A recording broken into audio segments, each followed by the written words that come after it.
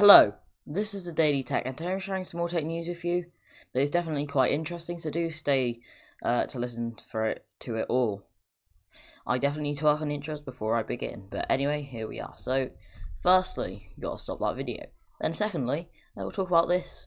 So, the Samsung Premiere Projector costs more than an 8K TV, which is definitely interesting. So, Samsung announced the pricing for its newly announced Premiere 4K HDR Ultra Short Throw projector, and if you don't have deep pockets, you might be picking an 8K, which is still expensive instead. So of course, this is a projector, not out of the common. I mean, it's a bit expensive for a projector, obviously, but definitely see. So the Samsung Premiere is coming in two models. So you have the 130-inch Premiere LSP9T that's dubbed the world's first HDR10 Plus projector, and a slightly smaller 120-inch LSP7T. So one of them will set you back $6,499 US dollars, which is around £5,070, and the latter will be on sale for, so the 130-inch will be on for that price, and the other one will be on sale for $3,499 US dollars, which is £2,730.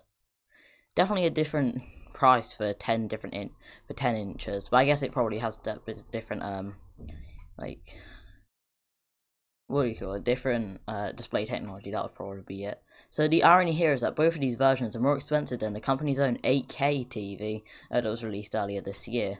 The Samsung Q800T that only comes in at a $3,199 US dollar, which is 3,799 British pounds, with a 65-inch QN65 Q800T.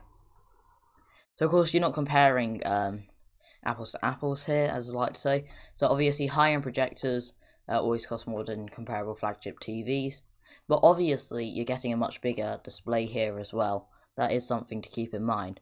I mean, 130 inches is definitely different to what was it again, 60 inches? 65 inches. But that doesn't change the fact you can get 4 times the amount of pixels and a higher brightness in an 8K TV. But then again, who's actually using 8K right now? Most content doesn't use 8K. Most things don't use 8K. And some people really want a big projector, but it's still very expensive. Most people won't get this. So of course, it still has HDR10 Plus certified projector and delivers a peak brightness up to 2800 ANSI lumens. So one of the first projectors to support filmmaker mode comes equipped with Samsung's smart TV platform that enables you to stream content from Netflix, Hulu, and other streaming platforms. But also it uses Premiere. The Premiere uses acoustic beam technology to produce better sound than any TV built-in speaker possibly could. And if you don't like a TV taking over your living room, it's packed into a pretty compact box that looks quite nice actually. Of course, while you're getting it, so it definitely isn't for most people, obviously, for the price mainly. But I mean, for some people who can afford it, this is actually a decent option. Assuming that it does look alright and it doesn't have to be too dark for it to work, it should be fine. Obviously, other bunch of TVs, I assume they're easier to see, but then again, that might just be, this projector probably is fine in bright environments. That's possible. But yeah, that's something really cool. Very expensive projector. Definitely probably one of the most expensive, obviously not one of the most expensive, one of the most like consumer expensive kind of things. There's always going to be, like, you could say the most expensive smartphones, there's an more expensive one that isn't available to consumer kind of thing. And it's the same with this, but this is still very expensive.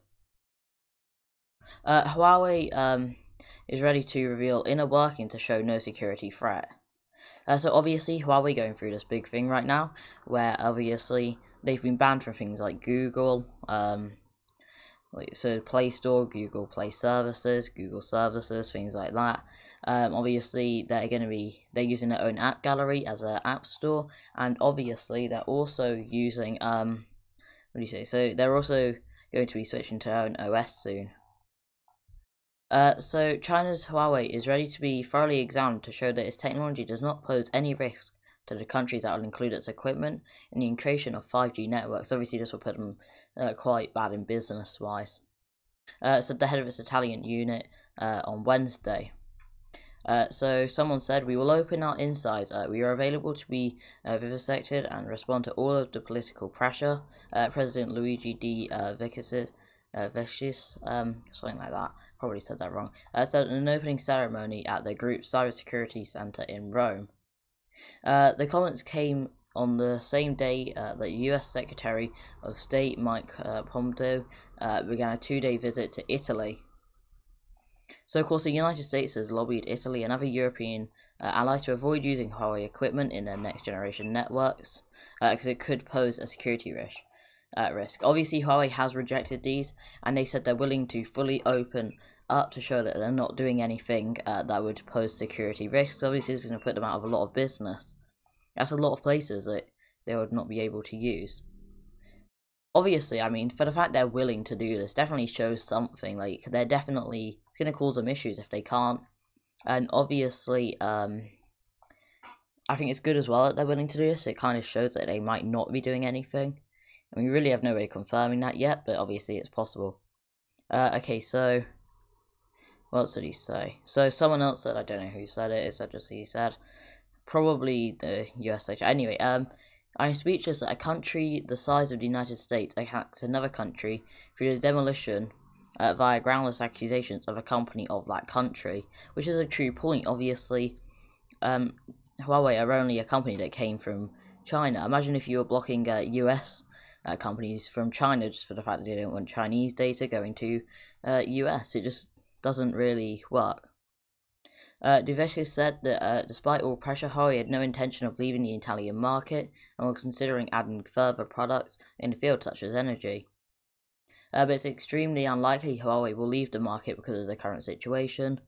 Obviously, it's not great for them, but hopefully maybe they will get checked and it will be fine for them and they'll be going back to normal slightly. But obviously, this is obviously a bit annoying for them, obviously for the amount that's happening. But yeah, hopefully it does sort out for them. I don't believe that they'll be doing anything, but I mean, I have no evidence for either cases, and obviously, could be anything. But I mean, I think most people would believe that they aren't doing anything, and I think that's definitely, don't think they're trying to do anything. I think as a company like them, they wouldn't want to, as it has hurt them, but obviously, I think it's definitely needs to be checked. Bethesda founder comments Microsoft's buyout in battle against Sony. So of course, I don't believe the founder works there anymore. It might do actually. Oh yeah, so he left the company in 2002, which was like 18 years ago, so definitely a while ago, but they have commented on this. So Christopher Weaver has kept an eye on his former company, as you probably will. I mean, if you've heard a company, you might actually still keep on looking at it. I mean, not many people would know. Anyway, about Microsoft's ZeniMax Media buyout. Weaver said that Microsoft's tactics of buying studios simply so Sony can't have them is a brilliant counter move against the PlayStation producer. So the interview brings up Microsoft's history of picking up development studios like Bungie in an effort to continue providing its customers with new, exclusive content that PlayStation fans are sure to go Xbox green with envy over. I absolutely love that phrase. Obviously, with buying those companies, they can stop them from selling to Sony and their games, which obviously means that Xbox would have exclusives, which means obviously the more people would buy it, as obviously, I'm saying obviously way too much, because obviously, for goodness sake, I need to really stop saying obviously. Oh, right, okay, I'm just gonna. So they won't be able to use on PlayStation, which obviously, right, okay, I give up actually. Right, so they won't be able to, PlayStation owners won't be able to use it on Xbox. I don't know why that was so hard. But all is not lost to Sony, as Weaver rightly brings up, even with its acquisition studios creating games that need to do well for the business to pay off.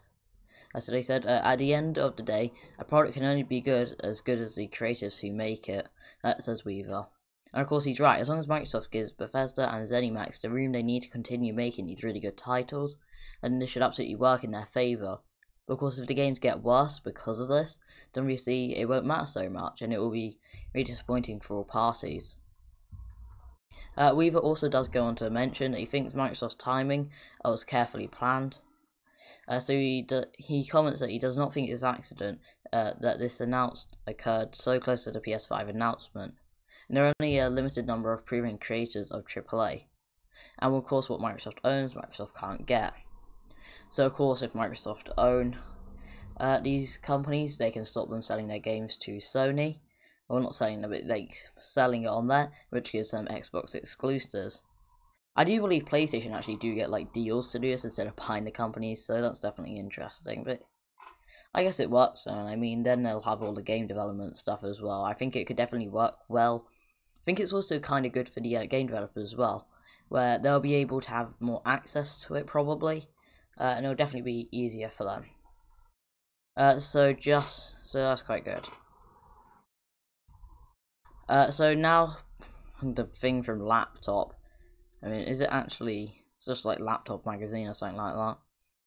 Think about it, this looks way too much like Tech Radar. Like, I mean, that's just, it probably, either one's based on either one. It's probably like a really big thing and they're just building off this similar thing, but still, I mean, I use Tech Radar too much to the point where that's kind of what it is. I mean, look at this, pretty much identical. Anyway, so Surface Laptop Go could be Microsoft's newest laptop, and it may launch this week. So Sparty has been the unofficial label given to the rumoured 12.5-inch affordable laptop, and allegedly become a new member of the Microsoft Surface family. So thanks to the new one, we now know that Microsoft's official name for the Sparty could be Laptop Go, which would make sense if there's a smaller laptop. Hopefully it's a bit cheaper as well, as they do go on to say. So obviously the Microsoft Surface Laptop Go, along with other Surface Pro X2 running on an updated Microsoft SQ2 processor, may launch as early as this week, which is really good. So the Surface Go laptop, the Surface Laptop Go, is Microsoft's it's rumored to be a mid-range PC. As Redmond-based Giant Tech could be launching soon. It should have a 12.5-inch display that will reportedly support a smaller digital footprint compared to other laptops in the Surface family, and of course people like these small laptops. I mean, I compare MacBooks way too much, but anyway, we're going to go off that anyway because I think it's a suitable one. If the MacBook 12-inch hadn't had all the problems that I think we all know about, obviously, then that probably would have been quite popular, and I think that's what Microsoft are trying to get at as well. People like smaller laptops, especially for the portability. Like, if you need just a portable laptop, not powerful necessarily, but powerful enough to run things. And obviously, it's obvious. Right, okay, if I say obviously one more time. Right, anyway, so of course, they won't be able, it will be more popular, and just popular to begin. Like, people will like it more because it's that smaller footprint, they'll be able to do things, smaller footprint, portable. It'll be portable. So, as they mentioned last week, the same way Microsoft Surface Go is positioned as a budget-friendly Surface Pro. The Microsoft Laptop Go will be marketed as an affordable Surface laptop, so they'll advertise the affordability. This is a new affordable laptop kind of thing. Looking at this spec sheet though, it's a bit interesting. So the entry-level Microsoft Surface Laptop Go will allegedly ship with a 10th Gen Core i5, which is a 1035G1 CPU. 4 gigs of RAM and 64 gigs of storage. The 4 gigs of RAM and 64 gigs of storage is definitely interesting. So 4 gigs of RAM I can kind of get behind, but I would have thought they might have tried to get 8 gigs. It's just something I'm thinking about. I think 8 gigs is probably more suitable, but I guess probably wouldn't matter. You're not doing too much multitasking on these. But 64 gigabytes of storage, that's where I'm a bit skeptical. Obviously, it won't be 8. I just said it again. Oh well. Anyway, so 64 gigs isn't exactly lots of storage. I mean, 7 games take of that. Of course, you're not playing games. It's just a good comparison. Like, if you're downloading a lot to do stuff like, I don't know, what would be a good one? You're not really video editing on this machine or anything like that. I don't know. There's something you'll do that download a decent bit, or you're just using it, and you need to keep everything downloaded. And obviously, 64 gigs isn't great. I mean, there will be higher storage capacities, I assume, but still. Newen also revealed that the storage configurations may come with flash memory cards instead of FSDs, which is definitely interesting as well. I mean, if you can switch these memory cards to higher ones, then think it's not too bad. But I mean, it would have been nice to have an SSD, but I guess it's more affordable for them. So the entry-level laptop Go could run Windows 10 Home in S mode, while the higher-priced iterations may offer Windows 10 Pro. The affordable 12.5-inch laptop was also rumoured to support Wi-Fi 6 and Bluetooth 5, which is nice. I mean, most laptops and phones, things like that do. The new ones anyway. So for the release date, probably October the 1st, which is tomorrow, I assume, unless there's 31 days in September, and which I don't think there is. But I mean, I'm awful at how many days are in a month, so probably is. I don't think it is, though. Anyway, so 1st of October, probably tomorrow. Of course, until Microsoft officially announces party, we can't say for sure if these rumours are true, as I probably should say more often when I talk about these rumours. Obviously, take them with a pinch of salt, these are rumours, they're not true, necessarily. I mean, you have some rumours where, like, or not rumours, but you have some things like the Oculus Quest 2 video leak where you can confirm that's a real thing there. But I mean, you got these rumours that are basically basing off kind of just things where we haven't got great evidence to if they're real or not. That's something you should keep in mind. Yeah, so just obviously keep that in mind. LG Wing 5G price revealed. This swivel screen phone costs as much as an iPhone 11 Pro, which I don't actually know the price of, so that's going to be interesting. So of course, TechRadar, which is where this article is from, got their hands on the LG Wing earlier in the month, and of course they were able to get a look at this new, interestingly designed phone. And of course, this kind of new innovation tends to translate into a kind of very high flagship price, even if it's kind of even if it's got maybe a lower processor, which I think we can agree would be decent for this phone anyway. So the Verizon version of the LG Wing, which will be available for pre-order for US buyers on October the 1st, which is again tomorrow, for $999 US dollars, which is around 770 British pounds and 1,400 Australian dollars, and will arrive in homes 15 days later on October the 15th. Or is that 14 days later? One of the two. Anyway, that $1,000 price tag leaked in August, but had previously been estimated in the 1,600 range, which was definitely wrong.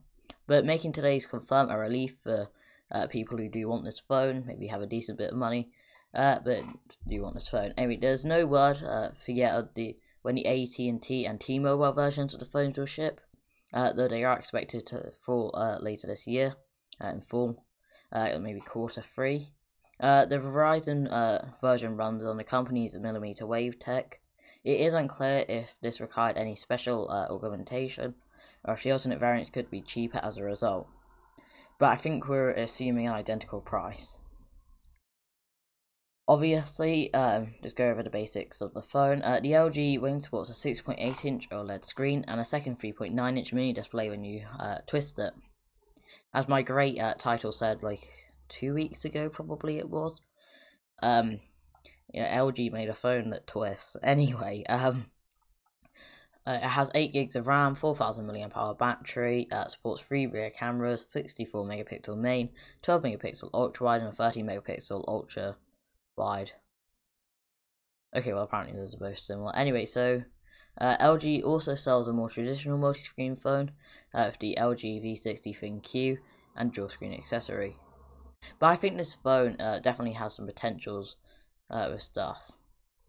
So obviously, it does depend what you're doing, because if you're doing things that are just like general phone tasks, but I mean, if you're doing stuff that can be multitask, I mean the gimbal mode, I feel like for some people this could be alright. I mean, even kind of vloggers, this is a really bad description, not many people are, but I mean, I want to go with it anyway, because it's a good description. So obviously, if you're vlogging, you can flip it, hold the bottom screen as the bottom screen, have it facing you, and it's alright camera as well. I don't know what the selfie camera is, but I assume it's actually alright, so it's definitely possible.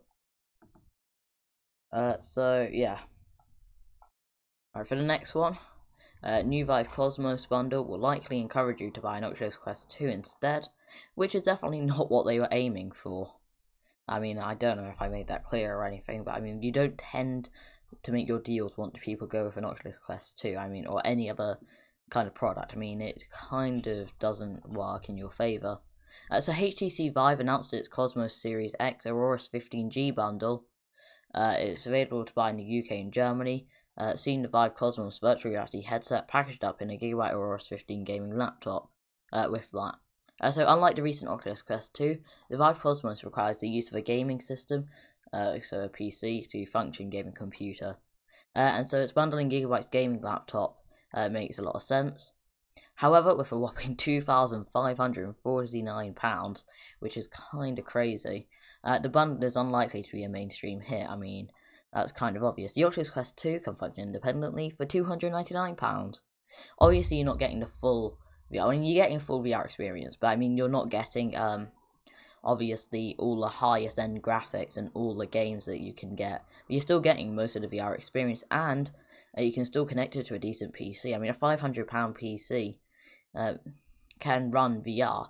I mean, it's not the best VR experience, and it will still lag. You probably need to go from like a 700 to be honest, but still, it's definitely something to keep in mind.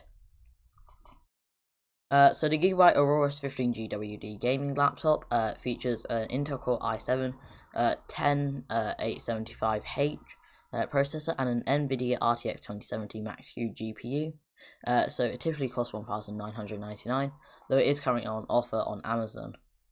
And when purchased independently, meanwhile the Vive Cosmos currently retails for £699, so it's not even that good of a good deal. I mean, you're only getting £149. I mean, I don't know why you would want it. I don't know. Gaming laptops I don't really agree with most of the time. Some people you have to. Some people need gaming laptops. But I think for most people, you can get a similar spec PC for somewhere in the 1,000 range. And it's definitely, I mean, maybe a bit more, a bit less kind of thing. But still. Also, the Vive Cosmos isn't even a great, I mean, it's a good VR headset, don't get me wrong. But I mean, for that price point, it's not exactly great. I mean, you could get an Oculus Quest 2 where you could use it individually, and then, I mean, you can get this whole thing with the laptop and an Oculus Quest 2, where you can plug that into the, I mean, you can get the, I think you can still get the VR cable, the Oculus Link cable for still under that price, which is crazy. And obviously you're getting a decent VR headset that can do its own thing as well. You can unplug it, and maybe if you're traveling, you can use that. I mean, I guess you have a gaming laptop, but still. Of course, also running VR from a gaming laptop will likely deplete the battery at a rapid rate, so you won't get hours of fun like from when it's just plugged in like a normal computer. Also, a Viveport Infinity subscription is included, which allows you access to numerous applications and games, but don't expect things like Half-Life Alyx and things like that to be included, because they'll have to be purchased separately. And it's great to see the likes of Vive and Gigabyte teaming up for an all-in-one VR bundle, but we're unconvinced that this particular bundle is even that good. I mean, we would love to see something like maybe a Vive and something like a normal computer, stuff like that, or like I don't know, there's definitely other bundles they could do to be more appealing. Also, I don't think the Cosmos really is that popular. Like, Forza is, I mean, you could get something like, I hate saying this with VR headsets, but like a used Vive, which are generally better. I mean, this is an all-in-one, which was meant to compete with the Rift S, I believe. But I mean, it was more expensive, and it's not even the greatest thing. I mean, I guess you have those built-in headphones, which, I mean, it looks really cool to be fair, though. So, I guess that makes up for everything. Oh, I'm joking, by the way. Anyway, so a foldable HTC phone might be in the works as well, based on a new patent. Everyone seems to be making foldable phones, and I'm going to be honest, I mean, they're kind of becoming what every company is making. I mean, when we first saw that first foldable phone, probably, what was it, like the Pi Flex at CES 2018, 2019, one of those, and it was so cool. The thought of the phone folding is just still mind-bending right now. I mean, it's not too bad thinking about it now, but I mean, still. So obviously now every company seems to be doing it, and it's not so important, even though foldable phones aren't still mainstream, but I think they will be one day. I think foldable phones are the future. I mean, I don't know what type, maybe the ones that kind of the Razer, Motorola Razer, or like a, what is it called, the Samsung Fold. I mean, do you want a tablet and a phone baked in, or just want a phone? It's weird. So we've not heard much from HTC in terms of new smartphones in recent years. I mean, I don't think that smartphones are ever too popular, but still decent though. I mean, my first phone was a HTC. I think it was like the 626. It was one of those. Anyway, so it had like 626 in the name, I believe. Anyway, so from the new Taiwanese company, could be making a dramatic return to the market with a new foldable phone, according to a newly discovered patent. So as spotted by Let's Go Digital, the finding shows a mobile device that It's very definitely has a hinge in the middle, which obviously indicates a folding phone. With display apparently folding outwards, it's still visible in two halves when the phone's closed. We can't really work out much from the patent, but it does show that it could be working on things similar to the Motorola Razr, which would be quite good, and I think it could get them some sales depending on how they price this product. Obviously, they're going to do really, really high prices and people won't get it, but I think if they do this right, this HTC phone could become quite popular. So the display would adapt as the device is folded, which is explained in the patent, continuing to show information even when it was shut. That's as you'd expect, nothing surprising. So HTC changed its CEO around time last year, and the new boss has gone on record as saying he wants to make the company's smartphone division profitable again. Obviously, their phones weren't too popular. Perhaps a folding phone is a sort of premium gadget that might help.